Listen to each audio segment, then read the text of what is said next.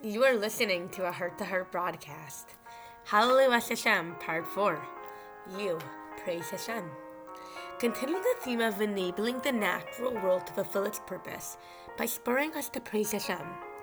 The Mizmor continues, Ruch Sa'ara Osad Devaro, storm wind that does his word. There are many functions to wind, all of which are a pure kindness to us from Hashem. Wind pushes the carbon dioxide throughout the earth, allowing all vegetation to access this gas. Wind also pollinates plants and distributes seeds everywhere. Wind pushes rain clouds over the continent so that all the earth is watered. The energy from wind can also be accessed to do work, such as pushing windmills or sailing ships. All this blessing is by the word of Hashem, Osad Devaro. He sends his agents, such as wind, snow, fire, and vapor, throughout the world to continuously provide for all the people.